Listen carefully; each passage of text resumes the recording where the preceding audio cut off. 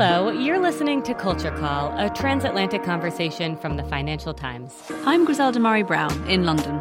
And I'm Lila Raptopoulos in New York. Coming up on today's episode... I think one of the appeals of films right now is the idea of putting ourselves into a narrative, a scripted, comforting narrative with a beginning, a middle and an end. Most crucially, an end.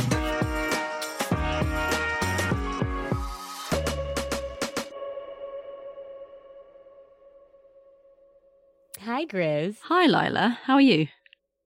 Honestly, this week, every week feels different, but this week I really have been missing my colleagues. Maybe because Zoom calls are so awkward and they just don't really cut it. I can't really gossip with my colleagues on Zoom, and there's this new etiquette to learn. It's so hard to be warm on a Zoom call with 15 other people, and watching people laugh on mute has been my own personal form of torture this week.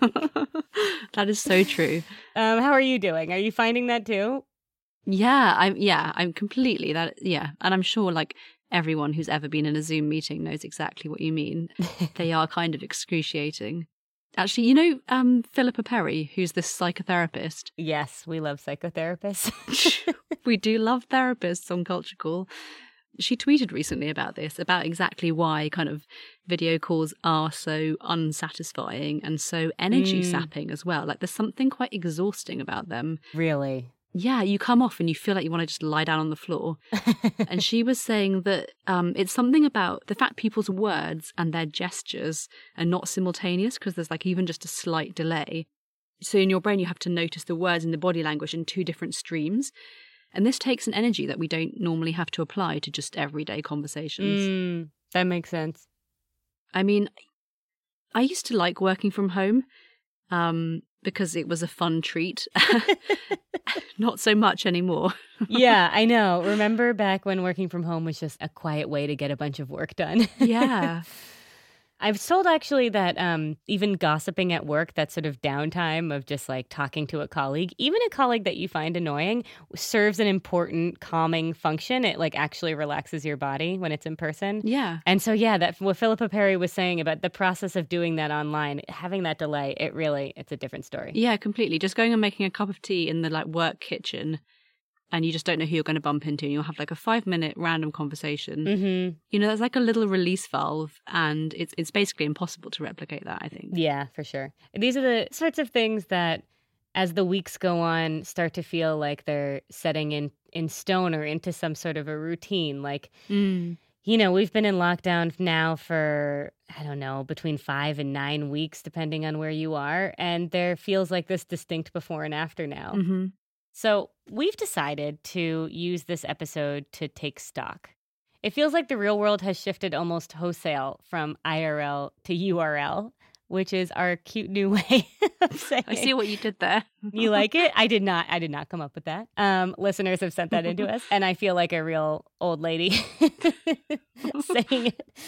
Anyway, so we're going to take stock of how cultural things like music and art and theater have adapted to this shift. Yeah, so today we're going to be breaking away from our usual format to talk about all of these things to each other, of course, and also to some of our FT colleagues in the UK and in the US. First up is our film critic, Danny Lee, who is back by popular demand. Some of you might remember Danny from the episode we did on Noah Baumbach, the film director, and on the Oscars back in February. So we're going to ask Danny which films we should be watching under lockdown. Mm-hmm. And then in the second part of the show, Lila, you and I will be discussing what culture we've been consuming, what's working online and what's not working. And we'll be putting those things under the Culture Call microscope, as it were. And finally, because we miss our colleagues, we've asked a few of them to send us audio notes about what they've been up to since we last saw them. And they're very funny. They're just a delight. Before we get into that, we just want to say a massive thank you for what you've all emailed us. One listener, Alexandra Marila, wrote to us on Instagram to say that she's just discovered our back catalog of interviews, and they've been keeping her company during her long walks. Yeah, I love the idea that we're keeping someone company on their walks in a non-creepy way. And we wanted to also say thank you for everyone's Apple reviews. You know that we ask for them every week, and we do that because they really do help people find the show who don't already know about it. And the ones that we've got recently have been almost embarrassingly nice. Someone even said that they listen with a pen and paper in hand to make notes, which is really nice. Oh my God, it's so nice. You know, one thing we don't do a lot of on this show, and maybe enough about, is talk about how great the FT's journalism is and how we have these like really brilliant, impressive colleagues who are working in like pretty difficult circumstances right now to produce really excellent reporting. So we're excited to be able to give you a link today as a gift that will give you, as listeners, free access to our content so that you can have a better idea of what the FT is like and what we do. Some listeners are like major FT fans, and you'll already know all of the people that we're talking about and the things that we're talking about when we reference the FT. Other people who are listening may be surprised that the FT even has culture because it's called the Financial Times. But actually, the stuff that we do in the podcast of sort of like putting cultural things in a bigger perspective or taking a person and interviewing them and broadening it out, the things that people say that they like about the podcast, that's what the FT does, I think, in all of its reporting. Yeah, and I think the other thing that people, well, that I certainly want right now from news is for it to be trustworthy, right? At the most basic level, you want to trust the quality of what you're reading. And, you know, working as an editor at the FT, something that people who write for us as freelancers often say is that you guys still fact check, and not everywhere does fact checking anymore. And, you know, that's very basic. That's not the best of what we do. But I think it's just a marker of the fact that when you read the FT, you can believe what you're reading and you know that you're reading good stuff, you know? Yeah. And it's like so global. I know everybody says that, but like it takes like every part of the world as seriously as other parts of the world. And especially coming from America, that feels really unique. So we have a link to a newsletter about coronavirus called the Coronavirus Business Update, which is like very good and very succinct, and it focuses on the economic impact of the virus. It's a couple times a week, but really it encompasses everything. The other nice thing about access to the newsletter is to allow you to click the links in it. It also comes with 30 free days of access to our content, so you can explore the site and everything it comes with. And all you really need is your email address. So here's how you get there. You can sign up at a special link, ft.com/culturecallcovid, which is quite catchy, I think. Yes, sadly. We'll put that in our show notes.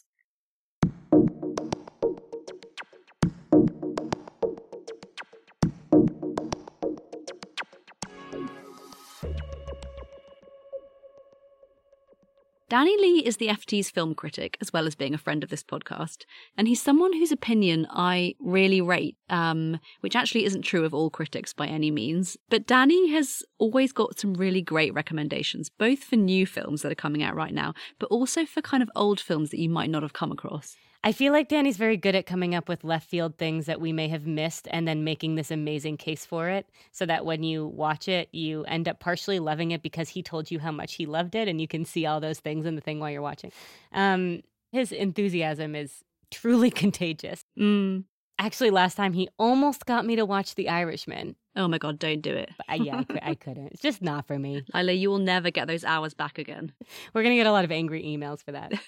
Anyway, we decided to check in with Danny a couple of weeks ago to see how he's doing and ask him what he's been watching and what we should be watching. And also ask him what lockdown might mean for the way that we watch and make movies in the future. He doesn't have a crystal ball, but he knows a lot about the industry, so it was fascinating.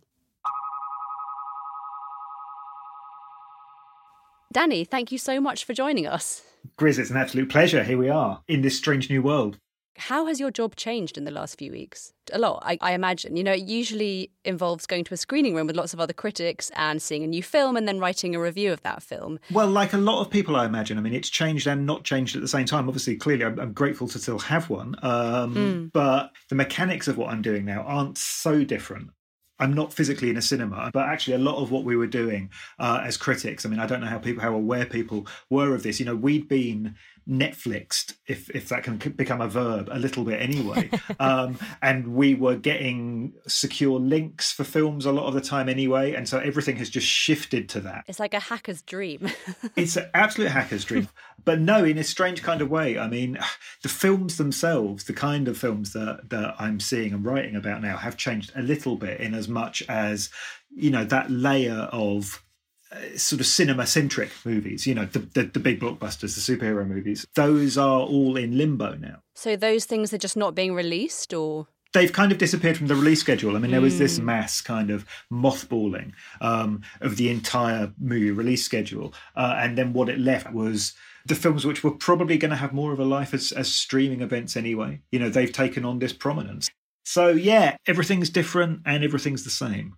Danny, do you think that this is going to make a permanent change in how movies are seen and released? I think that when we are on the other side of this, there will be this enormous release of kind of pent-up hunger for cinema, you know, and I think there will be this enormous rebound. I think people will pack the cinemas out. What's interesting is how long that's going to last, because I think clearly something was already well underway, which was transforming all of our viewing habits. And I wonder if, you know, if this is where we are at for, I don't know, 6 months longer, that habit is going to prove very hard to shake off long term. Yeah. It will just entrench that idea that, you know, you do this thing at home. Right. So I want to ask you for some recommendations. Grizz and I are finding that our attention span is a little bit lower. It's harder for us to watch some of our old comforting favorites. But I'm curious, like, what you're more drawn to watching right now. Of course, you have to be watching new releases, but are you more drawn to them, or are you rewatching old favorites? Like, help us out. I'm rewatching old favourites. I mean, everybody is going to be in a very different situation in terms of who they are around at the moment, if they're around anyone, if they're going to be on their own, if they're going to be with friends, partners, flatmates. You know, I've got a sort of a small but much loved family, including a 14-year-old son. So I've taken the moment as this is the time to force a lot of sort of great films down his consciousness. How's that going, Danny? It's going all right. I mean, he doesn't seem resentful. He seems to be enjoying himself. I mean, it's quite strange. I mean, without planning it that way, there's a sort of a thread to the things that I've picked out.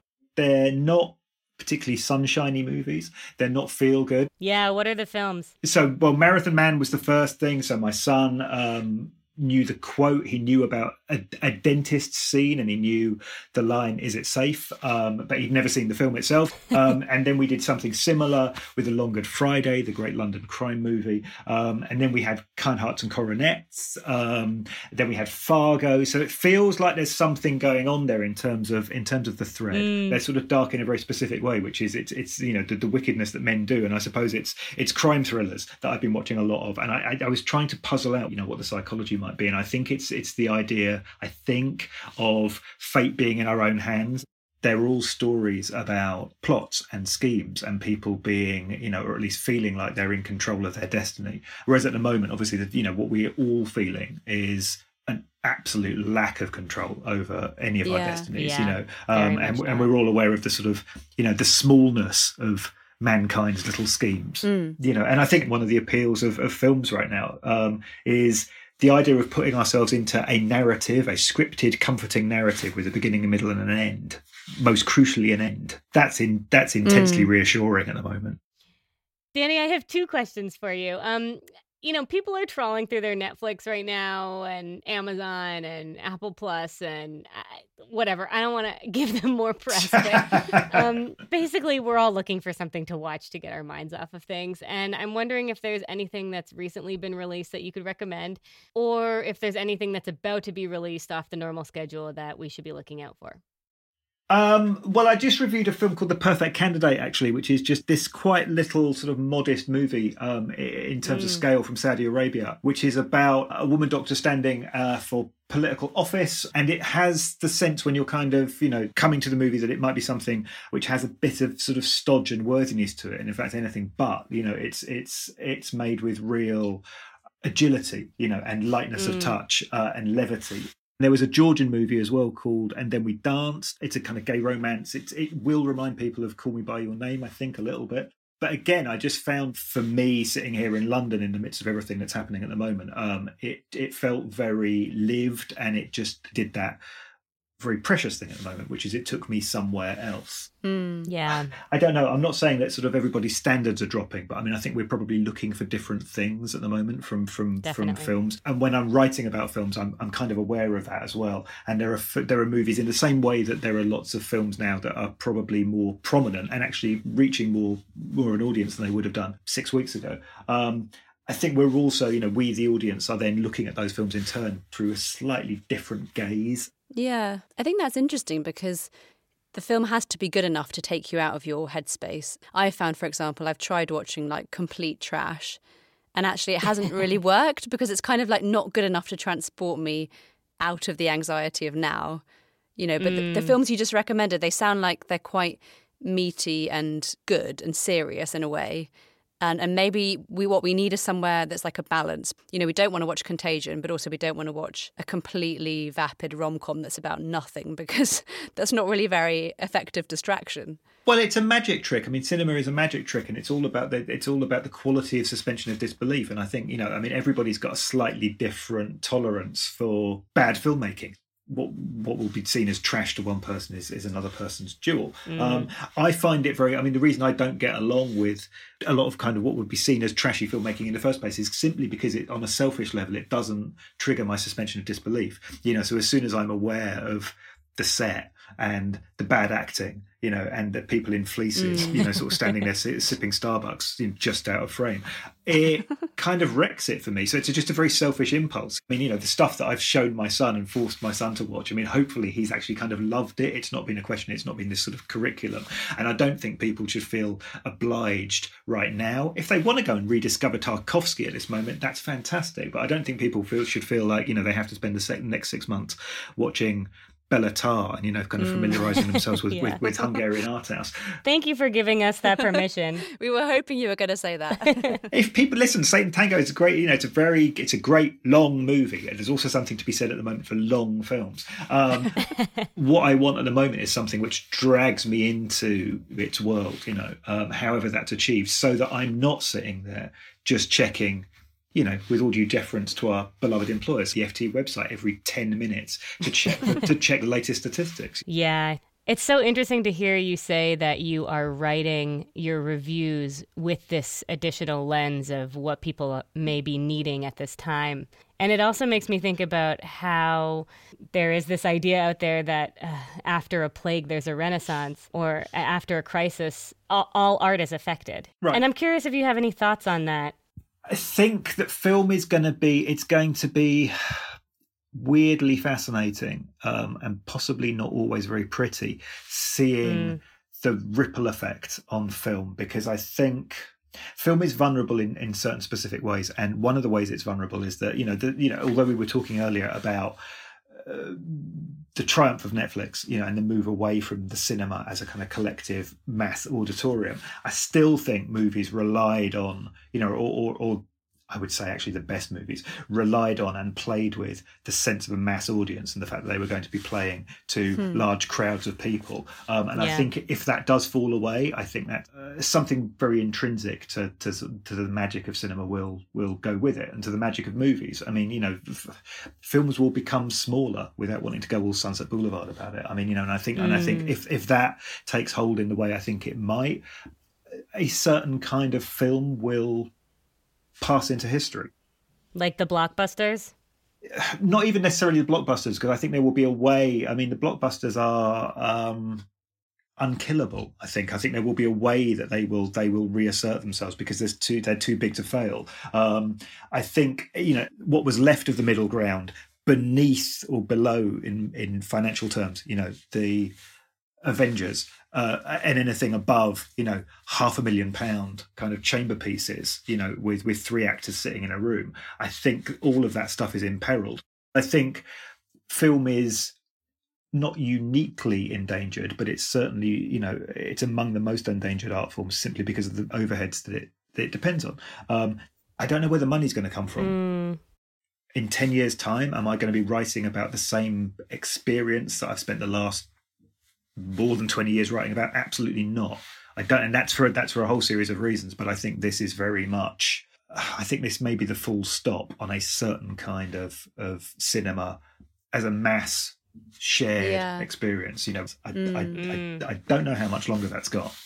And certainly there'll be all this weird practical stuff. Like, I mean, at the moment there's this kind of pipeline of stuff which is coming through. So people are watching new releases. Nothing is being made now. So actually, I mean, depending on how long we are all in our houses for, there will come a point when we come out where there's nothing new for us to see. Yeah. Well, yeah. I mean, I'm interested, Danny, in what happens when people do start making work again, and we do start seeing films that are being made after this moment, and whether this moment will be kind of reflected in those. Like, do you think we'll get lots of apocalyptic films or like very kind of patriotic films? Do you think there'll be a kind of reaction to now? I think there'll have to be. I mean, certainly the mind boggles at the amount of kind of coronavirus fiction that's going to be generated out of all of this. Oh, God. I mean, the only reference that any of us have, and I don't know how reliable it is 1945, straight after the war. And, you had two things going on at once. One of them was this sort of, this bold march forward, and it was getting away from everything which had dominated people's lives for the previous half decade. But still, for the rest of the 40s, there were also, and beyond, there are a lot of wartime stories. And I think that's the interesting thing that I think film does. All art does this, but I think film is uniquely placed to do it, which is a space for a mass psychological processing for people to just deal with collectively as a species what has been going on. I mean, that's one of the things that always fascinates me about movies, is the idea that it's our ids bubbling up to the surface, and it's the dream life, coming back up to the surface, and that's what manifests on screen. The psychic detritus of all of this is going to be vast, and I think that's I suppose it sounds a bit trite to call it a silver lining, but I do think what might be the salvation for movies is the idea that cinema is perfectly placed to do that. Cinema is the place where we all process what we've lived through. Shall we end on the note of psychic detritus? Yes, let's do that. I'd like to end on the note of psychic detritus. Well, thank you so much for coming on. No worries. See you both soon. Well, talk to you soon. Bye. Well, that was a pleasure, as always. I am so curious to see what happens in a few months' time when streaming platforms run out of content. That's so fascinating. So I haven't seen any great movies recently, Grizz, but film and TV seem to be like completely blurring into one. Like, what is the difference anymore anyway? I think Danny would have some thoughts about that. That's true. We'll ask him next time. Another episode. I feel like maybe this is the place where we talk about how much we have been loving Normal People. Oh my God, yes. It is so good. Yeah, Normal People is there's a TV adaptation to Sally Rooney's novel. Grizz, you interviewed Sally Rooney. Yeah, a few years ago now, yeah. Yeah, we should put the link in the show notes. So she wrote these two books, Conversations with Friends and Normal People, and I only recently just like finished Normal People in a day just so that I could then binge the series. And whoa. That is an intense way to go about it.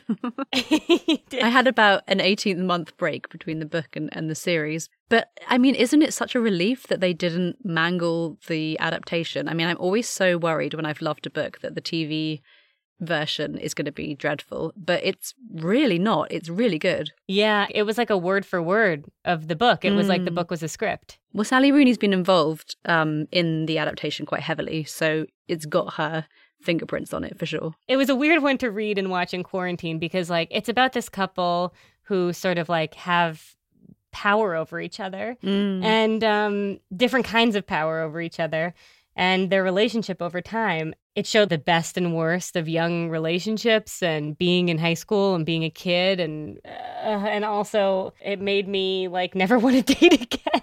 Yeah, I mean, one of the things that I remember that I spoke to Sally Rooney about is the way that the power dynamic between her two protagonists, this young man and young woman, kind of shifts over time. So they have different kinds of power at different points in their relationship.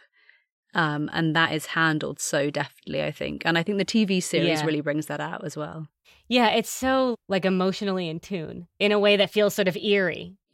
Her protagonists are like real people that exist in my life. I feel like I know them. Yeah, you know, I don't think I've ever met anybody like them because they're so Irish. And I don't really know Irish culture very well, but they just like hit this familiar emotional place, both of them, in a way that like a lot of stuff doesn't. Yeah, for me, they felt a little bit too like people I do actually know or knew at university. But anyway, it's a milieu that I'm kind of familiar with. So it's out on iPlayer in the UK. You can binge all 12 episodes right now, and I advise that you do that immediately. The consensus is that it's excellent. All the reviews I've seen and people on Twitter and everything are loving it. Yeah, I mean, the internet's loving it, but we're also loving it, and we don't love everything that the internet loves. That's and so true. You should trust us. If you don't trust the internet, you can trust us. These like two young actors who I've never seen in anything before, they're both really good, and the soundtrack's really good, and it's shot really beautifully, and it's like kind of sexy, and it just will take you out of your apartment or house that you've been looking at the same walls of for the past, 6 weeks. Yeah, I mean, it's extremely sexy. It's more than kind of sexy, I would say. Yeah, I was not expecting the number of sex scenes in the first 2 episodes that I received. As Grizz said, it's out on the BBC. It also was just released on Hulu in the US. So enjoy and let us know what you think. So that leads us in nicely to something that we've been really wanting to talk about on the podcast for quite a few weeks, I guess actually since the lockdown started, which is the question of culture and how we consume it now that we can't go anywhere. Yeah. But we decided to wait until now to discuss it because we really wanted to see how things would adapt and also which new cultural forms might spring up. So what we're going to be exploring is which cultural experiences are working well online and which ones aren't. What's been surprisingly good, and actually what do we miss because it's just not the same? Yeah, it's such a challenging time for culture. I mean, even looking at the FT, Grizz, you know this best. Like, so much of our arts coverage has had to shift considerably, arts, travel, restaurant, theater. Lila, I mean, so much of my commissioning down the drain. I mean, yeah, and it just spotlights how much in the arts is about being somewhere, going to places, seeing an exhibition, going to a restaurant, going to a gig or a bar or a comedy show or a lecture. And with all that gone, like everything else, it's all of our cultural experiences and our jobs and our friendships and our educations and our everything has moved online. And then in the meantime, our physical lives have gotten so much smaller and more repetitive. And, we're seeing the same rooms in our homes. We're taking the same walks. We're looking at the same laptop screen and seeing the same people on those laptop screens. When you put it like that. Sorry, Grizz. No, I love seeing you on my laptop screen. But it does, it feels like Groundhog Day, and there's little definition the way there used to be between like, oh, I went to that show and that really created sort of like a mark in this week, or I went to that restaurant and that's why I remember that time that that sort of thing isn't happening. So it kind of makes anything that triggers our brains to think differently or be stimulated that much more welcomed. Definitely. There was this Guardian article about what we're watching and listening to culturally that framed it in a way that I liked, that we are living out of the cultural store cupboard. Yeah, I like that. Is that true for you, do you think? It's true for me in some places, in books and in music. In music, I'm listening to a lot of like Sam Cooke and Ani DeFranco, just comforting stuff. And what really was like the perfect thing that combined new and old in a stimulating way for me is Fiona Apple just came out with an album called Fetch the Bolt Cutters. Yes, I haven't heard it yet. It's so good. It's her first album in 8 years, and we've all been waiting. I spread it like strawberries. I climb like peas and beans. I've been sucking it in so long that I'm busting at the seams. And it's just really perfect for now because it's both old and recognizable and comforting and also new and interesting. And I can't stop listening to it. Oh, thank you for that recommendation. I'm definitely going to have a listen. Yeah, I recommend it.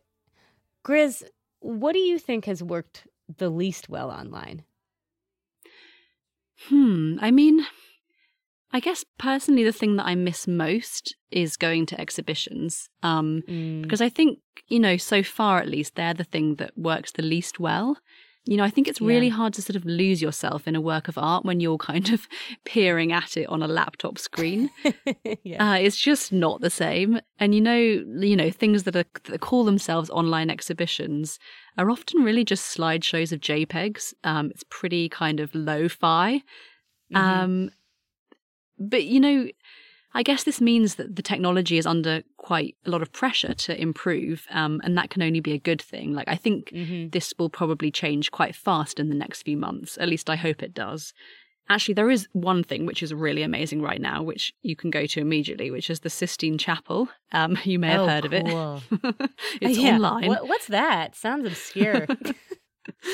And it's quite cool because it's like a 3D immersive experience. Like they filmed it on some kind of 3D camera, which is very good.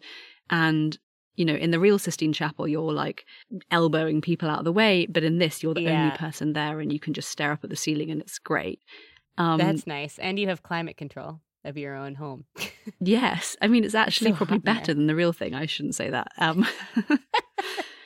But I don't know. I mean, I've personally found up until this point that the best way to visit exhibitions is through TV. The BBC have just started this series called Museums in Quarantine, which I think is really nice. It's basically like a series of art historians and critics going into different exhibitions right now, so at the point where they're closed to the public and we can't go there. And I've seen one episode so far, which is a critic called Alistair Sook, who goes to the big Andy Warhol exhibition at Tate Modern. And this literally opened just before the lockdown started. So, I haven't seen it. I think most people haven't seen it. And actually, there's something that's quite fitting about seeing Warhol's art in this really big, echoey space. It kind of accentuates this cold, deadpan quality that he has, and it makes it quite eerie. That's actually really good. That sounds awesome.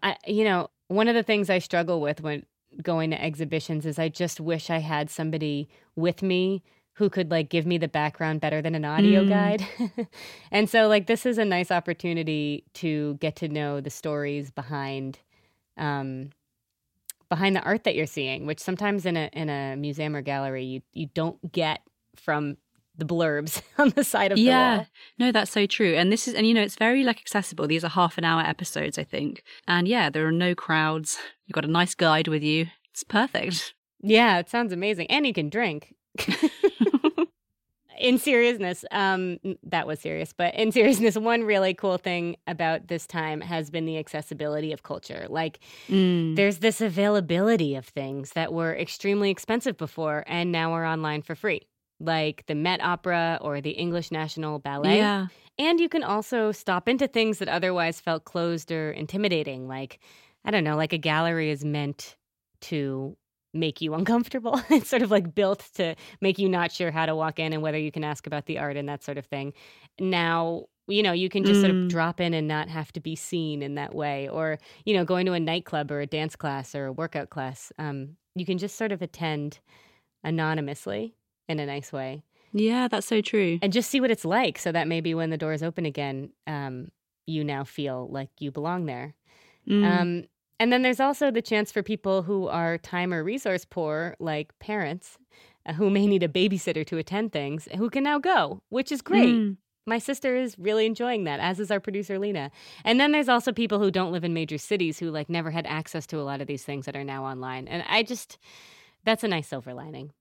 Yeah, completely. And it's interesting because one of the really big challenges for these kind of cultural institutions recently has been how do they attract a wider audience? That's interesting. In the UK, at least, the funding that they get from the government is often actually dependent on them being able to prove that. We don't have the data yet, that shows like where their audiences are diversifying. But it'll be really interesting to see whether the lockdown has actually kind of accelerated that whole movement. Though, of course, overall, they're losing money because of not having ticket sales, which I guess will probably impact their outreach programs in the future. So that's not good. But, on balance, I do feel like actually this is a time of potentially quite radical change, and that's exciting. Yeah. Grizz, what have you personally been consuming culturally? I know you were like on a real theater binge earlier this year, and that's gone. So what are you filling that with? I know, I'm quite glad I did that theatre binge, actually, because little did I know, but, I can't do that now. No one can. I do miss going to the theatre in the same way that I miss going to the cinema or going to gigs or festivals. Mm-hmm. I actually had tickets for Glastonbury this year, which, thinking about it, probably I wouldn't have gone because I would be 8 months pregnant by then. But I don't know, there's nothing that's quite like being part of a crowd of strangers, all of whom are experiencing the same thing. Oh, totally. I think that's so special, and that's something that you just can't replicate that. Lots of the emails that we've had from listeners are about exactly this. They're feeling the same thing. They're missing real life culture. But, I think the good thing is actually lots of theatre was being recorded pre-coronavirus to stream live to cinemas and online. So now we have a bank of all those recordings. And I think in that way, things like theatre and opera and ballet are actually faring better than exhibitions because they'd already had to sort of figure out how to make it work. So here we've got the National Theatre, which is streaming a different production each week. And people kind of tune in on Thursday evenings, and it's quite an event. Like people are having interval drinks with their friends on Zoom. Which is kind of fun. Yeah, and they've very much gone for the kind of big hitters, like the productions that were really successful. Like there was One Man, Two Governors with James Corden. There was 12th Night with Tamsin Greig, which is an amazing one, actually. I would really recommend that. But the play that I actually kind of want to recommend that people might not have come across is one called Cypress Avenue, which was at the Royal Court Theatre in London a few months ago, I think. And it stars an actor called Stephen Ray, an Irish actor who I really love. He is playing this Protestant man from East Belfast who's basically grappling with identity and specifically Irishness, how you define Irishness.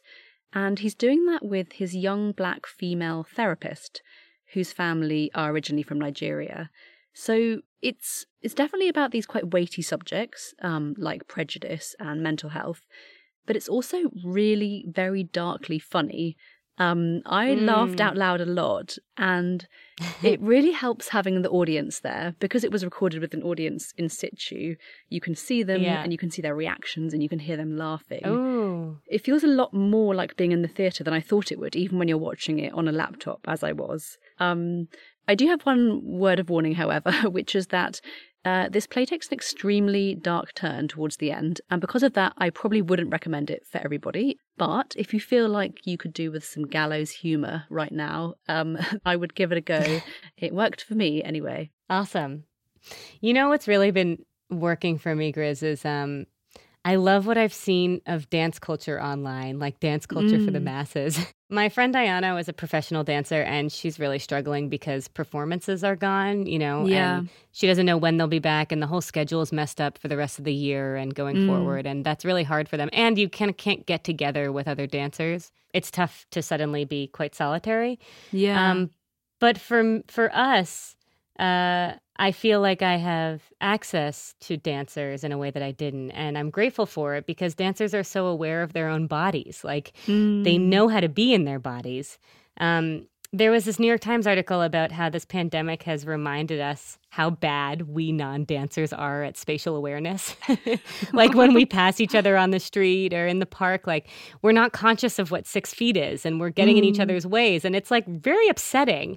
But we've been so outside of our bodies for so long. Like I even think about my daily walk to the subway before all of this happened and how I was just emailing, like responding to emails on my walk. I wasn't even there.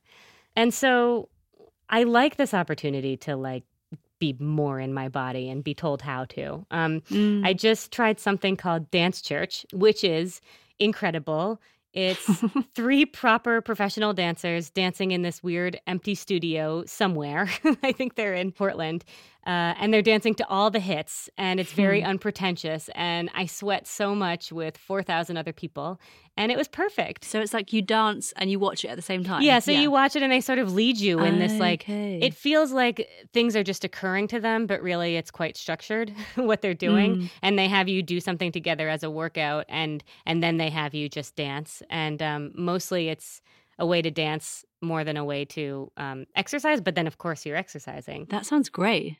Yeah, it was just so welcoming and weird, and it doesn't matter how you dance. And it's live streamed Wednesday and Sunday, and that's it. So you should follow them on Instagram. I'll post a link. But the way that a Vanity Fair article described it was a live stream capturing 3 dancers and a mutually quarantined state of therapeutic release. I love that. And that's what it is. Yeah. And like, just what an interesting time to make dance accessible, to learn from dancers when it can feel like an electric charge or a way to be in tune with yourself. So that's what I recommend. Lila, did I ever tell you that the FT once sent me to have... This is probably the coolest assignment I will ever have from the FT. But they did once send me to have a ballet class with a professional dancer called Adam Cooper, who is the guy who plays the grown-up Billy in Billy Elliot. And then I had to write about the experience. That's amazing. It was one of the most... It was one of the most fun, but also one of the most excruciating hours of my life. Why? At one point, he was showing me how to sort of do this move where he picked me up. I managed to kick him in a place that hurt him a lot, and he dropped me on the floor. It was a disaster. Oh my God. Okay, please give us that article.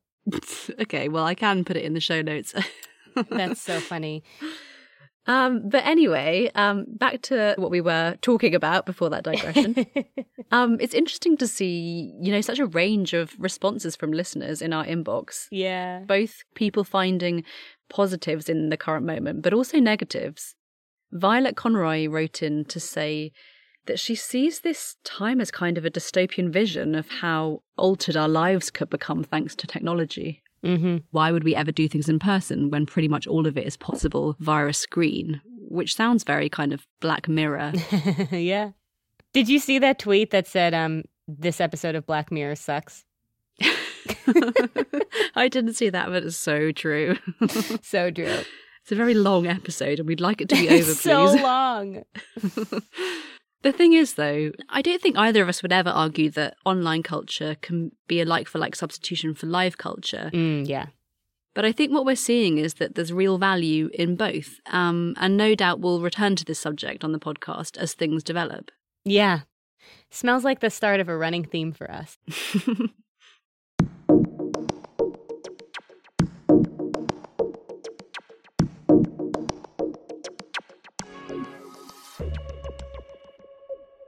We talked in the beginning of the episode about how much we missed our colleagues.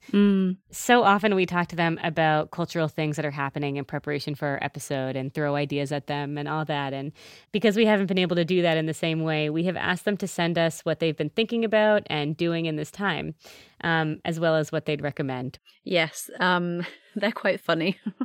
They are an eclectic bunch. I'm Mamta Badkar. I head the FT's breaking news team in the US. This may seem a bit counterintuitive, but I've actually taken comfort in rewatching medical disaster movies during the lockdown. It started with Contagion, and from there I went down the rabbit hole. I think part of the reason I returned to these movies is because, spoiler alert, most of them have an uplifting end, where they find a vaccine or a cure, and they remind you that you will see the other side of this. Hi, I'm Horatia Harrod, and I'm an associate editor on the FT Weekend's Life and Art section. The thing I am doing to get through lockdown is reading, for the first time, George Eliot's Middlemarch. I've had a universally negative reaction from people when I've told them this is what I'm doing, and I've been widely accused of cultural one-upmanship. But I am persisting, despite the haters, because I'm finding reading it is incredibly comforting. I think it's mostly because of George Eliot's voice, which is so sane, calm, and ironic, and of course she wields total control. So I would heartily recommend it to anyone. 880 pages of pure escapism. Hi, my name is Oluwakemi Oladesuyi, and I am an audio producer at the Financial Times. Something that I feel really works online are algorithms. Honestly, I feel like the algorithm has brought me so much joy in surfacing memes and TikToks that I would have never found on my own, but this collection of data just can pop up the most timely and bizarro things, and I'm so appreciative of that. But at the same time, as soon as algorithms step offline, so to speak, and you're thinking about the real life implications of them, then they carry so much more weight when you think about things like policing and surveillance and privacy. Hi, I'm Jo Ellison. I'm the editor of How to Spend It. I've been watching a lot of Merchant Ivory films from the 80s. I've watched Morris and Room with a View, Howard's End. I'm introducing my teenage daughter to them because she's feeling quite moony and romantic, and I think that sort of late Edwardian, floppy-haired melancholy is sort of hitting the right note right now, and I can't bear anything on Netflix because it's so incredibly boring. And I've been ironing, which is something I haven't done for about 20 years. Hi, I'm Leke Osawalabi, and I'm a reporter at the FT. One thing I've been doing in the past few weeks is listening to audiobooks. I find that it's a great way of maximising your time. I like to recommend the biography of Leonardo da Vinci by Walter Isaacson, as it demonstrates that even the world's greatest minds were plagued by fear and self-doubt.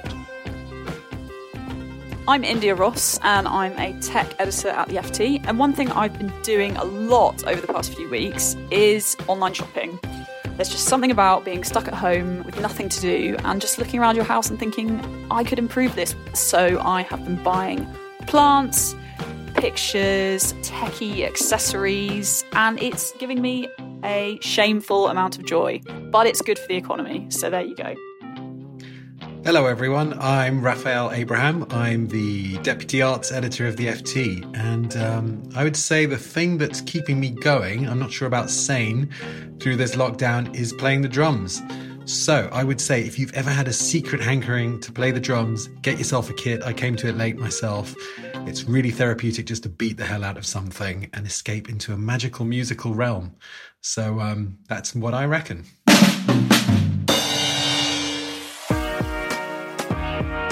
That's it for this week. We'd love to hear your thoughts on the IRL versus URL culture conversation that we've just been having. What's working for you and what's not working? You can email the show at culturecall@ft.com, and those go directly to Lila and me. You can also continue the conversation with us on Twitter. We're at FT Culture Call, and we're also on Instagram. I'm Griselda Murray Brown, and Lila is Lila Rap. Thank you for sharing the podcast with your friends. As we've said before, it's the most helpful way that you can support the show, and we're really grateful. You can post on your Instagram stories and tag us. We love that. You can also help us out by leaving a rating or review on Apple Podcasts. It's one of the main ways that new listeners discover us. So thank you. We'll both be back in 2 weeks' time. We've been Lila Raptopoulos and Griselda Murray Brown. Culture Call is produced by Lena Prestwood. And our music is composed by Fatum and Tristan Cassell Delavoir.